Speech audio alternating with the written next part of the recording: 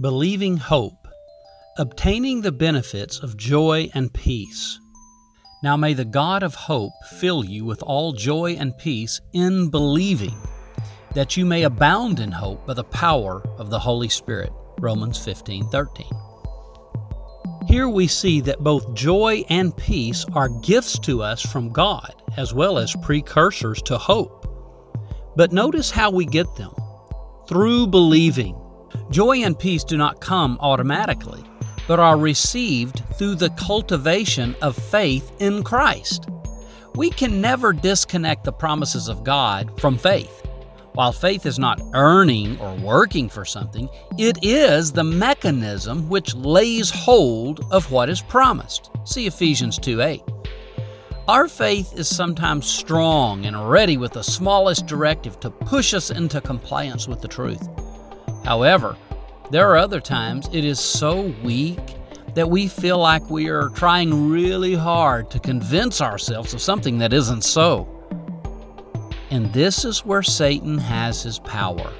He capitalizes on our doubts, telling us we are believing a fairy tale, pointing out natural examples around us to make his point. Satan's real power is in his ability to sell lies in order to lead us astray from sincere and pure devotion to Christ.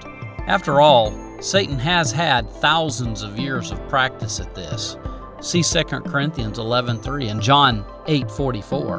When people get deceived and led astray from their faith, they drift into fear and despair, resulting in a debilitating sense of hopelessness. Therefore, our choice is simple. We can either believe God or not. Let's get practical. For us to have joy and peace in believing, we must discipline our minds to choose to think about truth, and truth comes from the Word of God. Though we doubt, and our mental focus on the truth at times seems contrived, we keep saying it to ourselves, not because we are trying to convince ourselves of something that isn't so, but because ultimately we have more confidence in the Word of God than our own thoughts, experiences, and observations. We force our minds to capitulate. We surrender to a truth that is above our circumstances. See Colossians 3:2.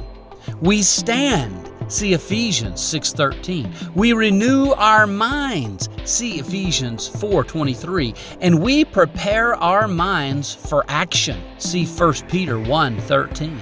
It's a mental game, though not really a game at all. It is believing hope, and our emotional well-being depends on it.